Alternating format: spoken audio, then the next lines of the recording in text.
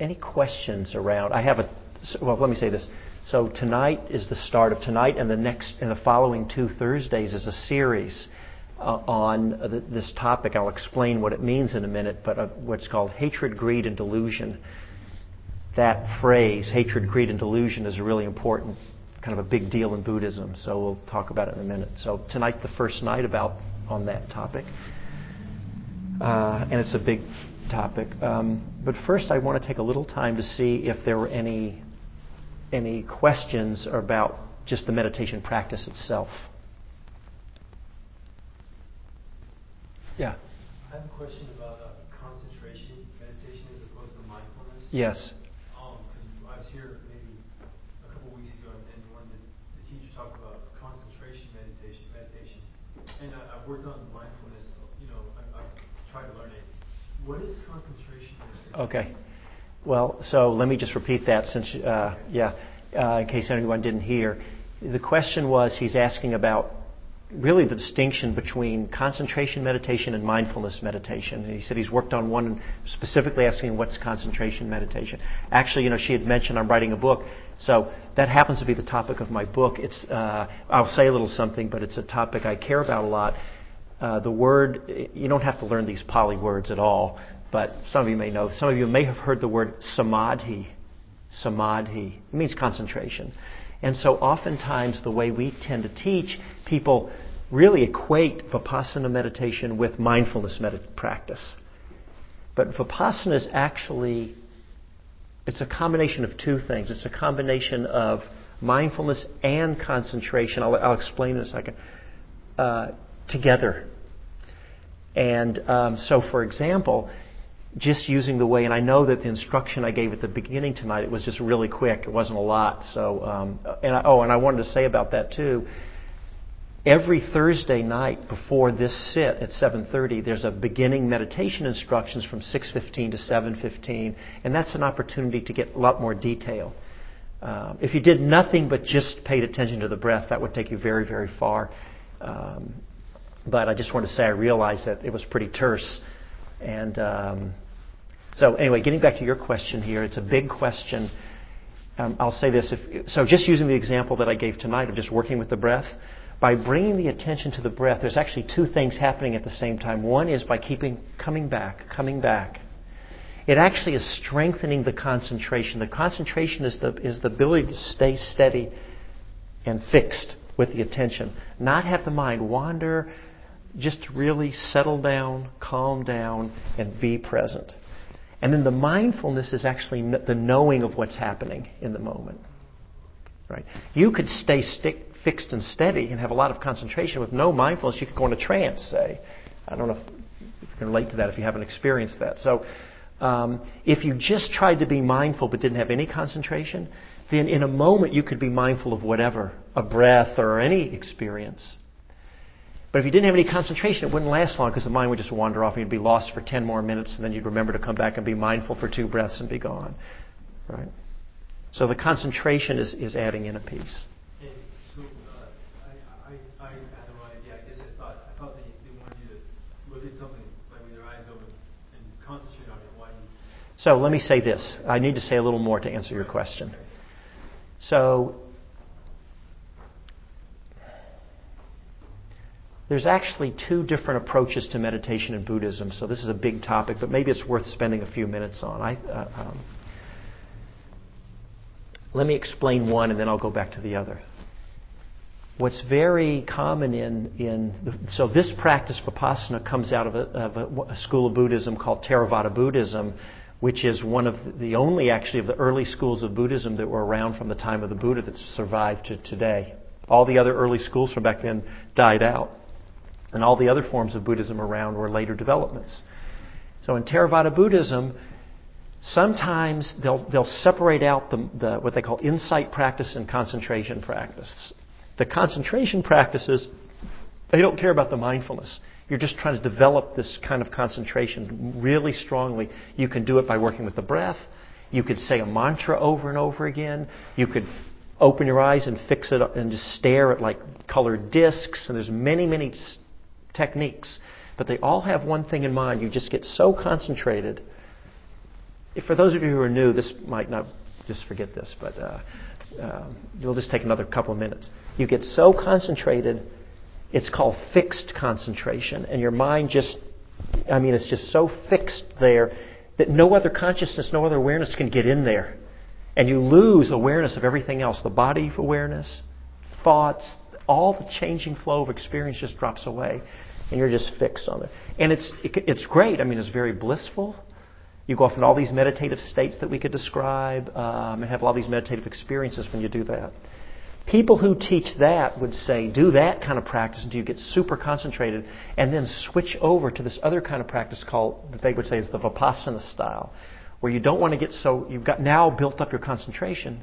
Now you want to start backing off and paying attention to all of the different changing experiences that are coming, to do insight and looking into the mind and the body. And we'll talk about more about what that kind of practice in this next 3 weeks, next 2 weeks after tonight. Does that make sense? I'm saying it pretty quick. Absolutely. Okay. Now I have to add one more thing. There's a whole nother... So the way I just described, which is the way most of Theravada Buddhism teaches meditation, these two paths, that's actually was developed in an important commentary that was written about 1,000 years after the Buddha died. If you go back to the discourses, actually at the time of the Buddha, they didn't separate them out. There's not a separate path of the concentration and a separate path of the insight. They're actually integrated and synthesized into one thing. And you're doing both of them at the same time. So even if you get into really strong concentration states, you don't lose the experience of the body. Does that make sense? Yeah. So that's just real quick. There's a lot there that I glossed over, and I realized I said it really quick. So I'll just add in, for those of you who are interested, there's many different meditation techniques in Vipassana, not just one. But I'll just use the breath. That's my practice is breath meditation. If you did nothing else but just bring your awareness to the breath and stayed with the breath, coming back to the breath, both of those, the concentration and the mindfulness, would strengthen together without you even having to think about everything that was just said. It just happens. And when that happens, we start to, the word Vipassana, it really means to see clearly. The Vipassana comes from this word pasati, to see, and the vi, it really means kind of penetrate into. So it's a seeing that penetrates into things. And you need the concentration and the mindfulness to do that. So that seems clear to you, but somehow I have a feeling that might have been confusing to other people. Is that true? Was it confusing? Okay. Any other questions about meditation practice? How about for those who are new, if you don't have to say anything if you don't feel comfortable, but I just want to know, was it clear on the instructions? Clear? Okay. Okay. All right, well, we'll have some time at the end for some discussion, and if other things come up around the meditation practice itself later, feel free to bring it up. Okay, so this is a big topic, hatred, greed, and delusion. And if you stick around, if you're new, if you stick around the Dharma scene long enough, you'll just hear it over and over again. These three things, hatred, greed, and delusion. So,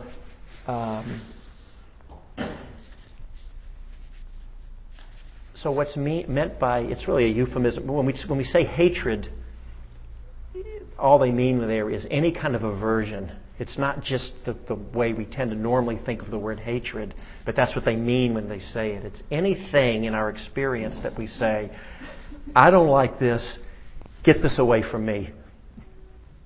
That's aversion. You can see hatred's a form of aversion. It's kind of pushing something away. I don't want to experience this, I don't want to see this, I don't want this around. That's hatred. Greed is the opposite. We say greed, but it's any time we're trying to hold on to something and get more of it and pull it towards us. Right? I don't want to let go of this.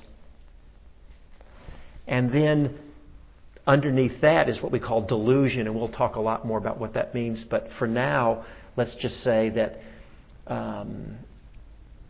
it means not seeing things clearly. Matter of fact, Vipassana, we're trying to learn to see things more clearly.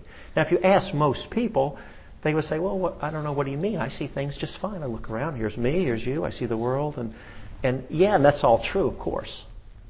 Of course that's true. We'll come back to that very topic, but for now, let's just say that there are other things are not always as they appear at first glance. Maybe I'll just leave it at that for now, and I want to explore that topic and see if you may or may not agree. We'll have some discussion about that later, but you may or may not agree if that's true. But I'm just going to propose that as maybe just a thesis for now, okay?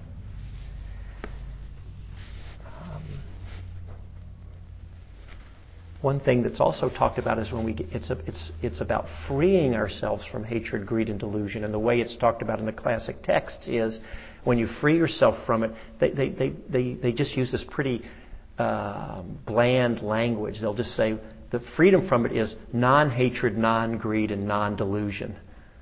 Right? So, what's that? Well, what is it if we're not in aversion to something? Then as we start to let go of the aversion, we're able to be more present with it, and actually of the movement positive, it's actually of an opening of the heart in love.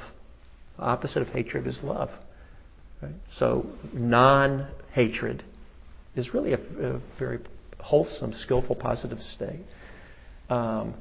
Non-greed, when we're greedy, that image of greed, of like holding on, I want more. There's kind of a sense of, if we can free ourselves from that, there's a kind of a softening, a letting go, and opening up, and just allowing ourselves just to be with things more without having to cling and grasp onto things. So it's more of an ease of being with things. And then non-delusion is wisdom.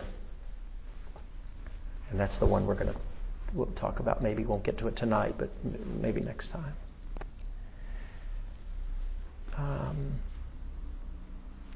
There is a Tibetan drawing that you'll often see, which is called the Wheel of Life. It shows these wheels, circles upon circles upon circles. And so in the outer layers are all these different aspects of life that they talk about, and all the different, there's a lot of beliefs in Buddhism traditionally about multiple lifetimes, and you don't have to believe in any of that stuff, but traditionally it's there. Multiple lifetimes and heaven realms and hell realms and all these different realms of being, and they're depicted in this wheel where it's possible to be reborn depending on your karma and all of that. Some of us might believe in some of that and some of us might not. It's not necessary to believe in any of that. I'm just saying that's in the depiction.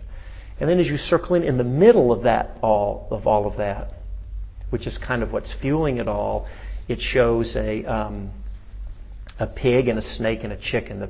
The pig is greed, the snake is aversion, and the chicken is the ignorance or delusion. And it's said that it's the hatred and the greed and the delusion that's fueling all of the rebirths over and over and causing us to take all kinds of actions, just as we're in reaction based on with those forces working on us. And so that sort of impels us into action. But even if we don't believe in any of that, multiple lifetimes or rebirth or any of that, if we just look into our lives here and now, and that's the way I'm going to propose that we think about it for tonight and the next 2 weeks, is we can see that, for all of us, maybe saying hatred and greed are kind of strong words, but how much we start to notice, how much in our own lives are we driven by, we going through our lives and we have just whatever experiences come to us, and the ones we don't like, well, we tend to want to push it away, get away. We're in reaction to things, and so it does kind of fuel we tend to react from that. The same thing if there's things we really want. So we tend to be led around by our moods, by our cravings, by our wants and our desires. And that's really getting to the heart of what's the Buddha pointed to as sort of one of the problems with the human condition.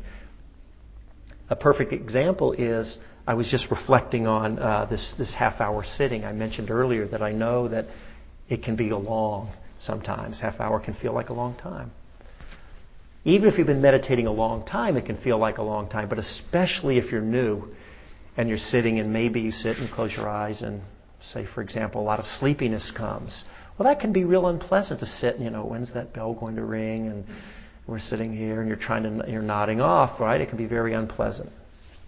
Or you just feel the opposite of that, which is kind of restless. I can't settle down, and I can't, and that's also can be kind of unpleasant, right? And those are all very common because, let's face it, our minds, most of us, we don't spend time training our minds, so we shouldn't expect when we come in just to sit and meditate that we're going to instantly be able to sit and just get calm and peaceful and drop into these meditative states. It takes some practice, like anything. So until we've trained our minds, not always, but it certainly can be a challenge to sit for half an hour. I happen to be, and so I've been meditating a long time, and it's not like every meditation is pleasant. Those of you who are long-time meditators, I know there are a number of you here, you know that once you start to train the mind and develop some of this concentration, that you can have some just wonderful sits that are just very pleasant. You're just really calm and deep. It's hard to describe these things, but so many words we can use. So I happen to be having a sit like that this evening, as I'm sure some of you were. It was great. I didn't want the bell to ring. I'm the bell ringer, and I was thinking, I don't want the bell to ring. I just want to sit a little longer. I just happened to be having that sit. And I was reflecting, and a couple of times I opened my eyes to look around just to kind of check in, and I noticed a couple of people kind of nodding off and a few people sort of looking around.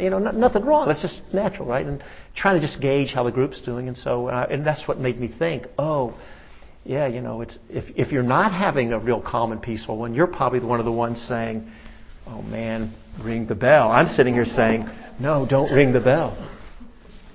That's a perfect example, right? Why is it that I didn't want the bell to ring? Because I just wanted more and more and more of that pleasant feeling. That's the grade.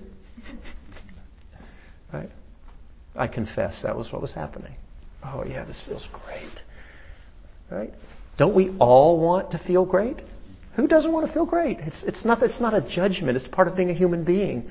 But we just want to start to notice and not be caught at it and at the effect of it, right? And if you're sitting here and it's really unpleasant, or say, for example, you're sitting in a position that hurts your body, either in the chair, if you're sitting down, maybe the knee hurts or back aches, right? It hurts. You don't want to keep sitting, right? Ring the bell. And then another thing that happens, some of you heard me point this out before, but it's very common and it's worth repeating. What can often happen is we're sitting and then you hear the bell ring and and then the mind just goes, you're having a hard time. And the mind just goes, nothing's changed. You haven't even moved, right? You're in hell, you're in hell, you're in hell. You're in heaven. Right? Finally. That's a very interesting place to look because that shows, that's the place, all that shift was totally in the mind. Right? Totally in the mind. So I think it's worth, it points out how much of our suffering we create. I'm not saying we create all of our suffering in our own minds. I'm not going to say that. But a certain amount, actually I think probably a lot. Because there's a well-known image used by the Buddha. Some of you heard this, the simile of the two arrows. The Buddha, someone asked the Buddha, what's the difference between an ordinary person and an enlightened person? And the Buddha said, well, everybody experiences all the pleasant, the unpleasant, the ups and downs of life, just being a human being. So when, say, for example, difficulties come and unpleasant come, he likened that to being shot by an arrow in the sense that that's a kind of extreme example, but it's unpleasant. It hurts. It's painful. Both the enlightened person and the ordinary person, they're human beings both, they both experience the pain, the unpleasantness of it. But to the enlightened person, he doesn't make a problem about it, he or she. He's able to be present just with it. It doesn't. The person's deep place of well-being hasn't been shaken by the circumstance.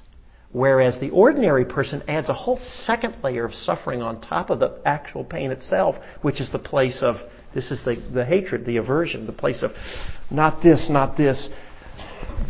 this has to make this go away. That's a whole other level of suffering. Right? Whereas the enlightened person, they only get shot. That's like being shot by a second arrow, where the enlightened person only gets shot by an arrow once. Very interesting. Some of you have heard the quote from Sylvia Boorstein, which I thought was very good, where she says, pain is required, suffering is optional. You know? There's a difference between pain and suffering. That's a distinction we should make. Sometimes people say, gee, I don't get that. I don't really quite understand that. Well, I'll just use an example of something mild. Say I'm sitting here, and knee pain is something that is common for people who sit cross-legged. So I say I'm sitting, and then just a little bit, not strong, but just the first hints, because of just a very light unpleasantness comes in the knee. Very first hints of it. If I notice that, if have a little concentration, have some mindfulness, I can actually still be quite present with that. I can notice the sensations in the knee. Maybe it feels like it's kind of a, I have some now. It's kind of a pulling, kind of a burning, little stabbing feeling. Not bad, but Okay, so there it is. Right there, it's happening. I can feel it. Now, if it got strong enough, I might not be able to do the experiment in the way I'm doing now. But right now, it's not that strong. So I notice that also, I'm not having any problem about it being there. I notice it. I notice it's unpleasant. It's not a pleasant feeling. It's an unpleasant feeling. I feel quite can stay or go as far as I'm concerned. No problem. You can all imagine having, right? Something like that. That's making the difference between the pain and the suffering.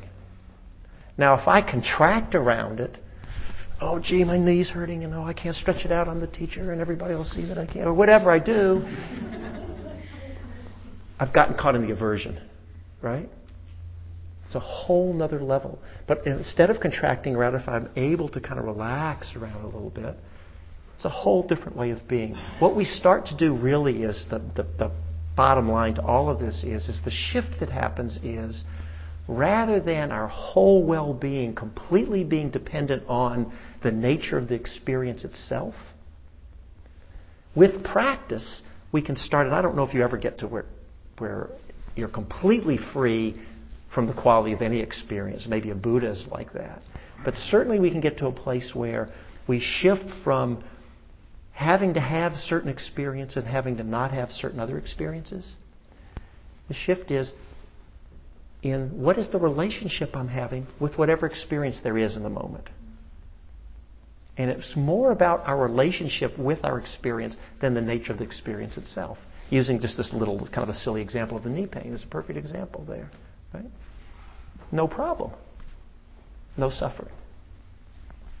Now we all know if I were to sit here long enough, the pain would get stronger, and it would reach some point where it would cross over my threshold and I wouldn't be able to be with it.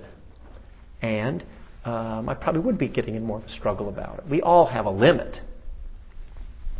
Until we're Buddhas, we're human beings, we have a limit. So we start to work with things. We don't pick the strongest thing to start to work with, right? We start easy and we grow and expand. So to the extent that we're caught, I'm just repeating here, caught in hatred and greed and delusion, we're not free. That our well-being is dependent upon circumstance, basically. Another way to think about this is there's what's called the eight worldly dharmas. And these are 4 pairs that make 8 total. And it's saying this is what really makes the world go round for most people. When I say make the world go round, this is what we're all motivated by. So the first of these is pleasure and pain. And that would be, we want more. And when I say pleasure, I'm not trying to say something like hedonistic or anything, but just, we want more of the experiences we want. Whatever pleasant is for us, and we don't want unpleasant experiences. That's just, right, being a human being. So pleasure and pain. The second one is gain and loss, right? Everybody would like gain. Nobody wants loss, right? Pleasure, pain, gain and loss. Praise and blame. And the last is fame and disrepute. Right? Now fame, you may or may not care about fame, but does anybody want disrepute? No. Nobody. Could you say them over again? Yeah, let me say them slowly. The first one is pleasure and pain. I see you're writing in a little writing tablet there, so I'm going to just go slow. Pleasure and pain. Second one is gain and loss.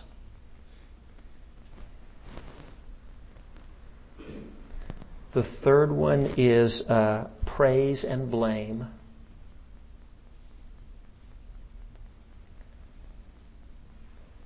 And the fourth one is fame and disrepute, or ill repute, whichever way you want to say it.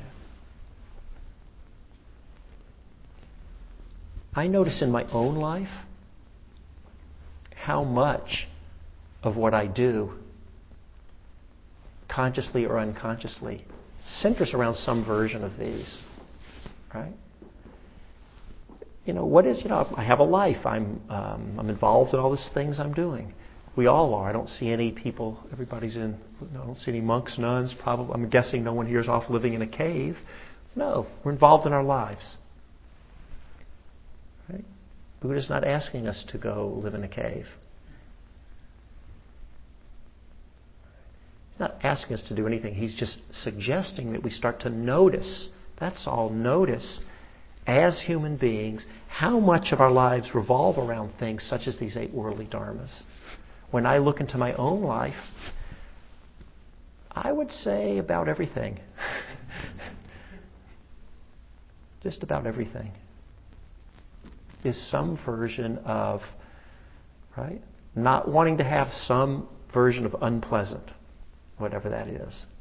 And I think all of these, pain, loss, disrepute, and blame, that's all unpleasant. Pleasure, gain, fame, and praise, all some version of things are okay. Right? And all of us want to be okay, right?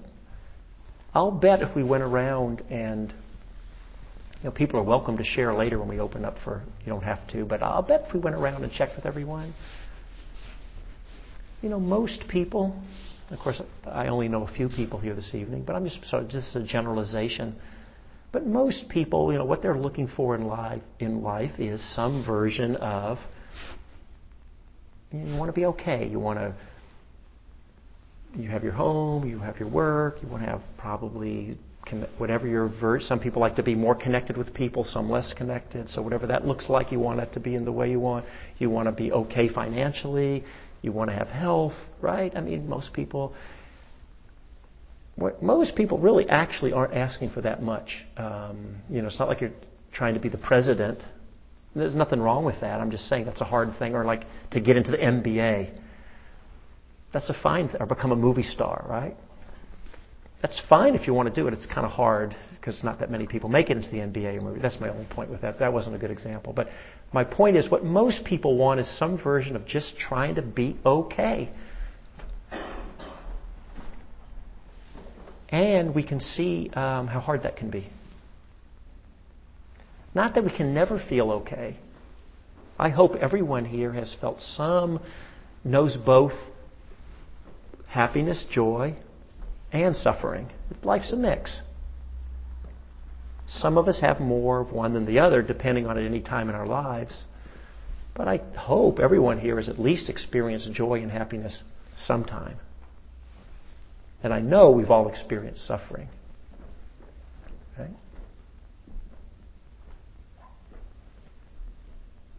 So I'm not saying it's not possible to ever be okay, but, I don't know what it is, but for most people I know, and it's certainly been true for myself too, that there's that element in life. Certainly there's an element in there that can be there for some of us that's like, something's missing.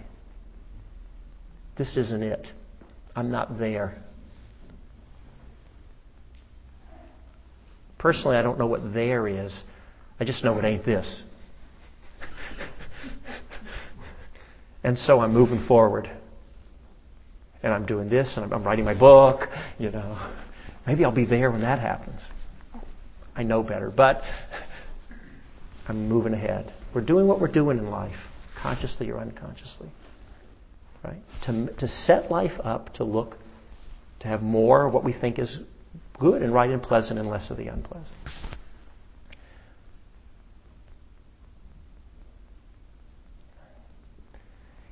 Given the fact that those forces are not going to go away in us, I don't think. I don't know anyone in which it has gone away.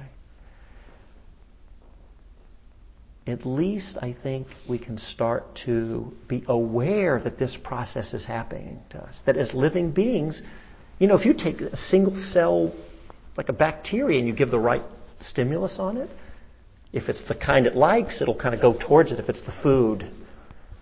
Or if it doesn't like light shined on it, you shine a light, it'll kind of try to move away. Right? Even that's what life does. It's going away from the unpleasant and towards the pleasant. Right? So given that that's part of being a living being, how can we start to free ourselves from this? Because to the extent we're caught in it, not that we're experiencing it, that's okay. We're human beings. But to the extent we're at the mercy of these forces, we don't have any freedom or control. Our own well-being is now up for grabs. It's just thrown out into the world of external circumstances. Does that make sense? Right? I think it would be nice to live in a way where our happiness or our well-being is not completely up to external circumstances. I think that would be okay, where it's more within our own inner power. That's why it's such a cliche when you hear about meditation being, you come to meditate to get inner peace, inner happiness. Isn't that a way meditation gets talked about? Right? It is kind of a cliche because it gets said so much because it's true.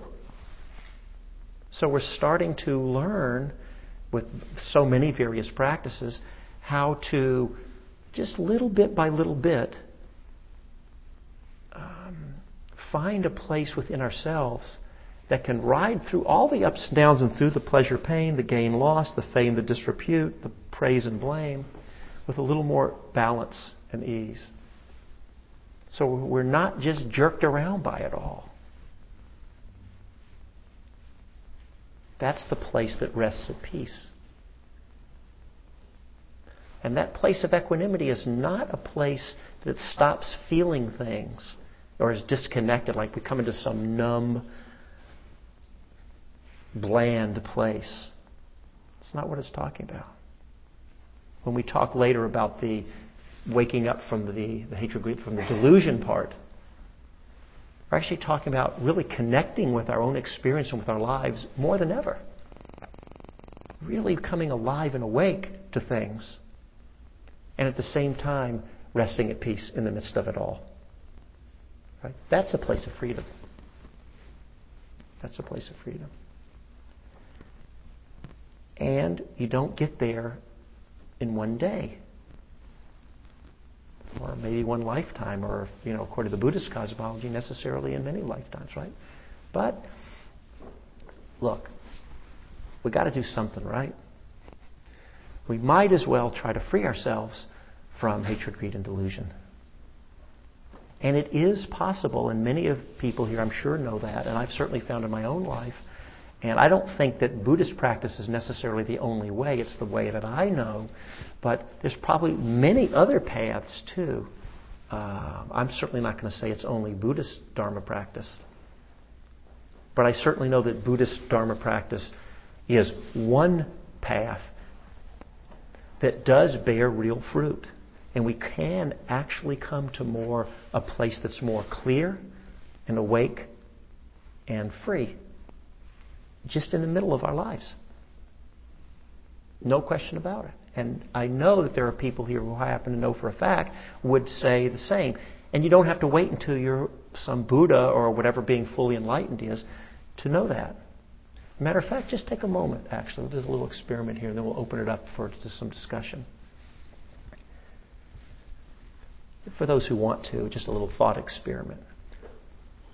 Reflect back on some time in your life. It might be a long time ago. For those of you who are young, maybe don't have. For me, I've got longer to work with. See if there's a place in your life, and there's no right or wrong here. So if you don't see anything on this, it's fine. Don't beat yourself up. It's just an experiment.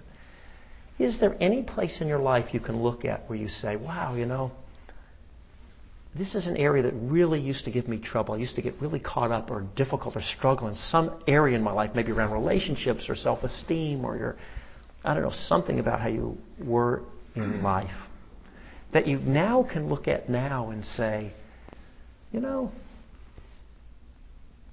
I don't suffer nearly as much around this as I used to.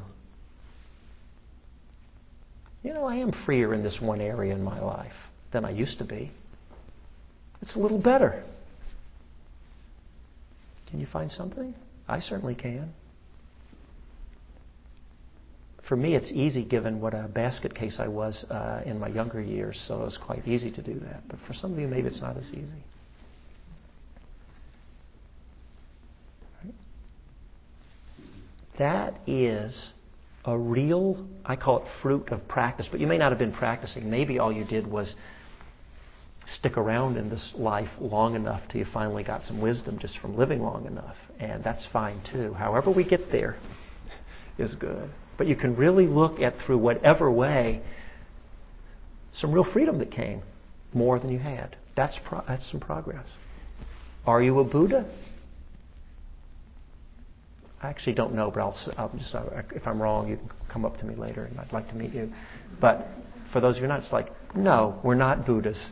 And you can still see. So we don't have to make it like, oh, there's this enlightenment thing out there that's like, I don't know, boy, that word enlightenment can feel awfully far away from me, whatever enlightenment is. We don't have to think like that. We can start coming to more and more freedom here and now from these, what are called the three poisons. I don't know if I said that earlier. They're called the three poisons. Hatred, greed, and delusion. And what would that be to live with the heart and mind free or freer from hatred, greed, and delusion? Right? What would that be? I think it would be a mind that's more clear, awake, more loving, more compassionate, more at ease, more peaceful. So what we'll do is we'll stop now and have some discussion. What's going to happen in the next 2 weeks is just continuing on this topic. This is sort of an overview of sort of this whole idea of hatred, greed, and delusion, and why it might be a good idea to not be as caught in it as all of us are, right? If we can get more free. So then, starting next week, we'll actually look a little closer at, well, what is this, the greed part? What is the hatred? What is the delusion? And we'll see how far we get next time. And then certainly by the third Thursday, actually look at some practices. Part of the practices we're doing are just the things we do here, but how can we actually practice around this angle on things? So anyway, we have a few minutes. If anybody has, it could be that questions are fine, but also if you have any comments or anything to share, anything is fine too. And one question, are people supposed to use that portable microphone? We don't have to, but I just am checking. I don't see it out anywhere. If they wish, you can repeat the question. Okay, I'll just repeat the question. Or the comment. Yeah. So, Richard, what's worked for me is the idea that Tom Jeff talked about in his rubrica, and that is, rather than come into the meditation hall and think, what am I going to get out of this practice? I like the idea of what could I bring to the practice. And that shifted it completely. And it really helped when I was in, as you know, I was in Burma for a period of time.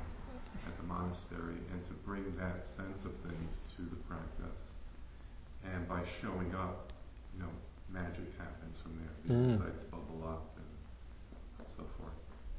Thank you very much. Some of you may not have heard out there. I don't know if you did. So it's hard to repeat everything because it was a comment, so I'll lose a lot of what he said. But basically, this shift between what can I get out of the practice to when we show up or we come to sit or whatever it is coming to the practice in a moment is what can I bring to the practice? Or what do I bring of myself to the practice? And that it just opened up a whole nother, much lighter way.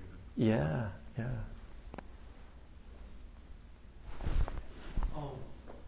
Would an enlightened person feel emotional pain?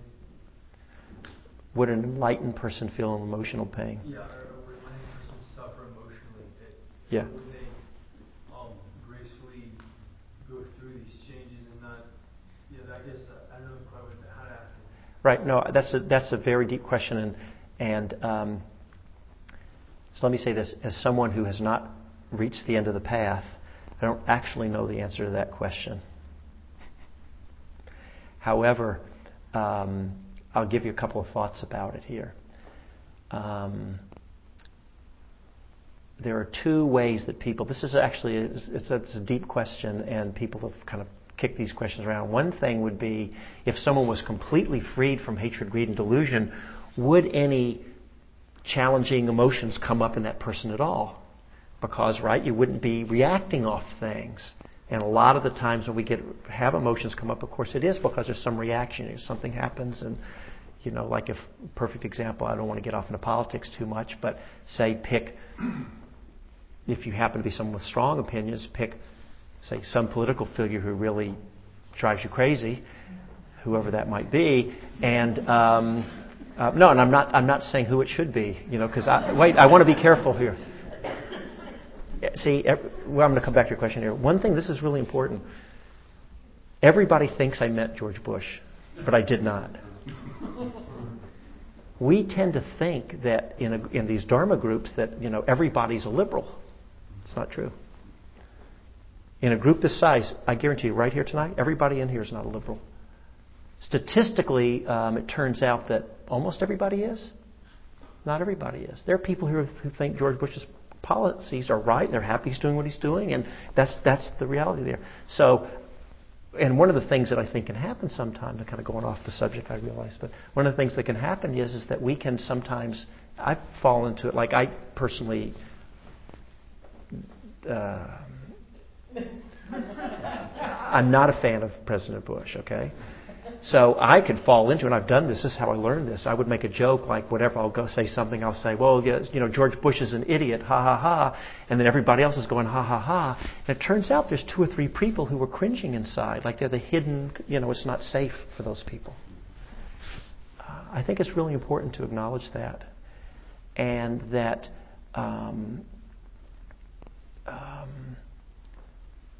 so the way I do it is, and I'm real sincere about this, is that I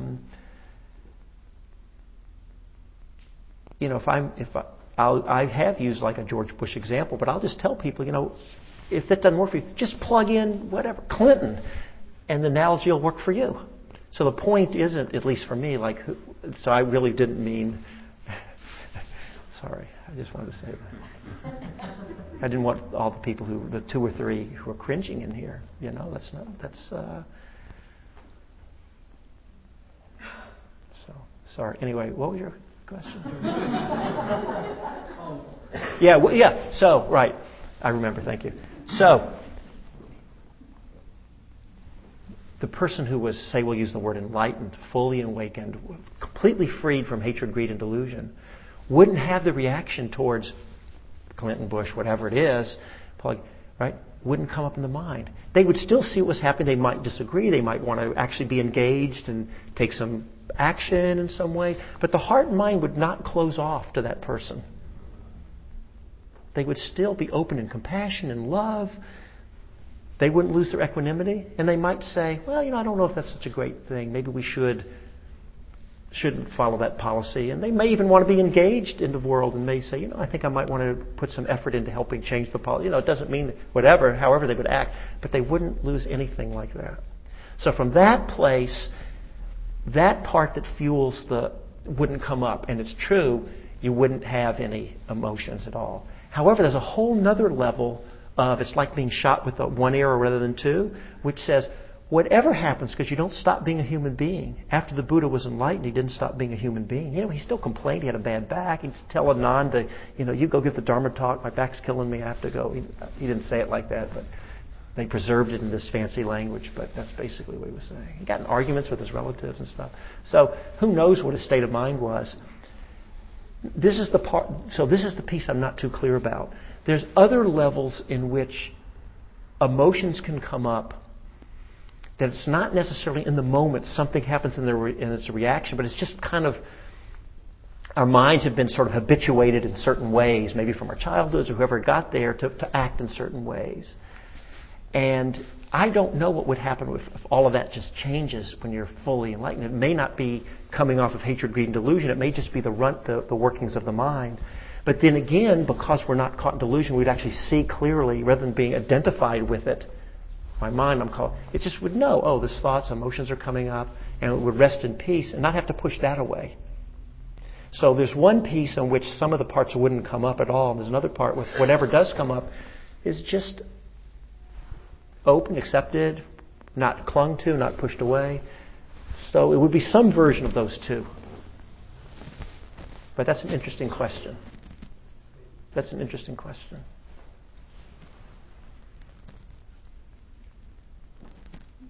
Any other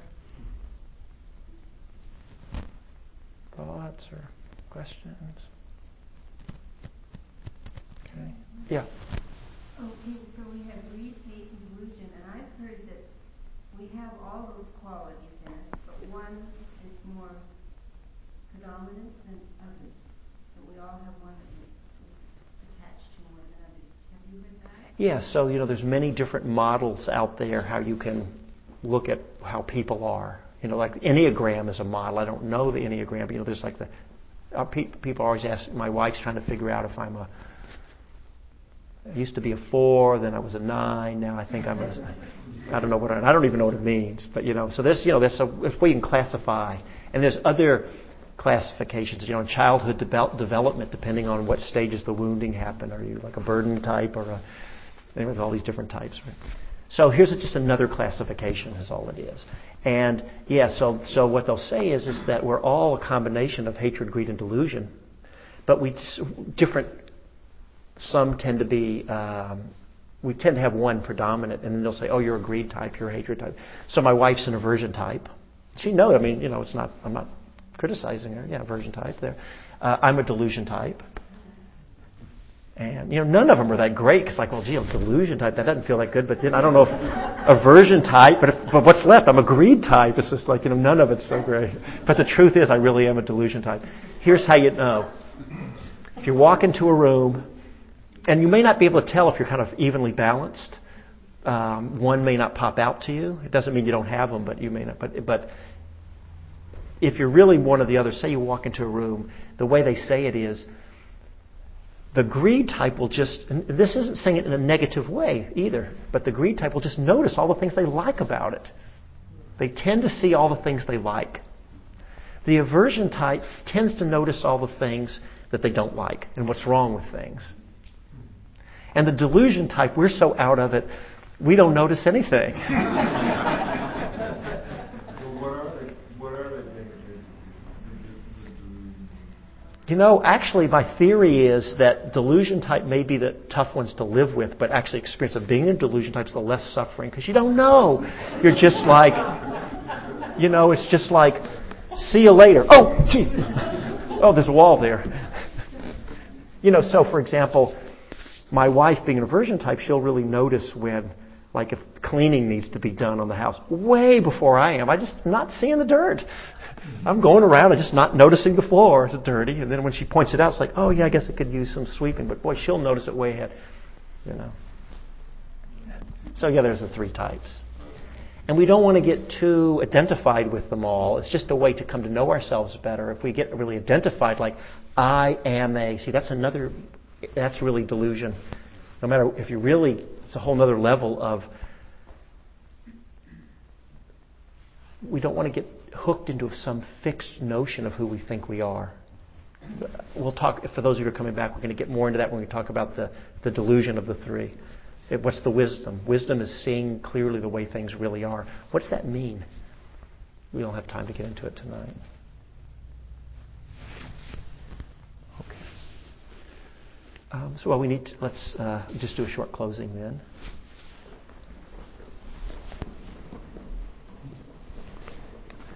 And to do that, I just invite you, just to, you don't have to get in any fancy posture, but just to get comfortable.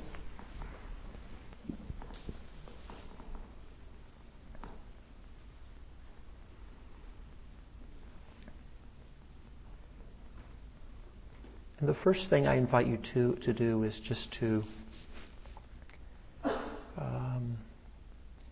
if your awareness has gone out into the realm of concepts and discussion and out into the room, if that's happened, then I invite you to bring it back inside to yourself. So using the mindfulness just to connect inside in your experience.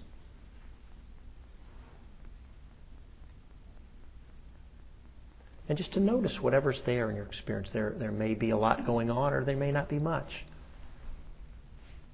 And it might be pleasant, it might be unpleasant, or maybe kind of neutral.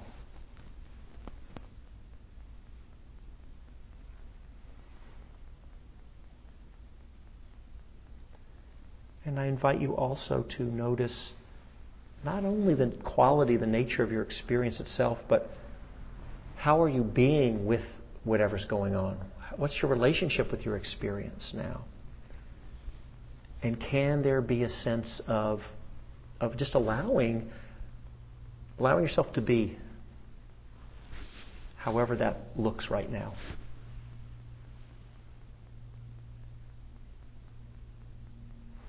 Without the aversion, without the clinging.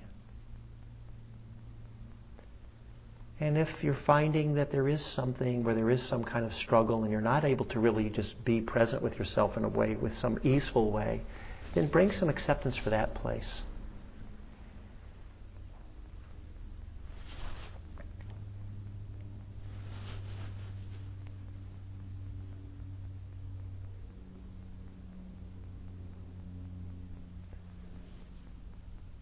And then I invite you to reflect that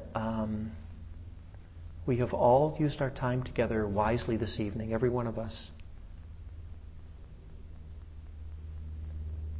Coming together to meditate, to train the mind, to practice, learning how to be present and to quiet down, and just to be with ourselves. And then to reflect on these Dharma teachings around hatred, greed, and delusion.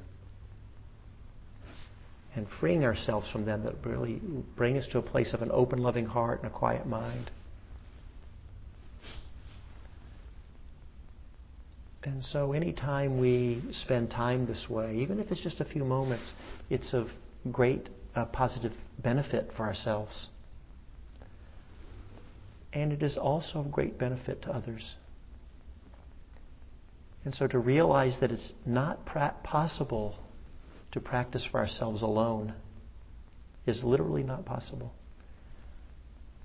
Anytime we cultivate these wholesome qualities in ourselves, that affects everyone that we encounter in our lives. And so we can make that sense of practicing for ourselves and for others more conscious. And so if you'd like, you can offer up. It's a prayer or a wish or an intention that if there's been any goodness or any merit obtained or generated by our time together this evening, may it be for the benefit and liberation of all beings. May all beings be happy and peaceful, and may all beings come to an end of suffering.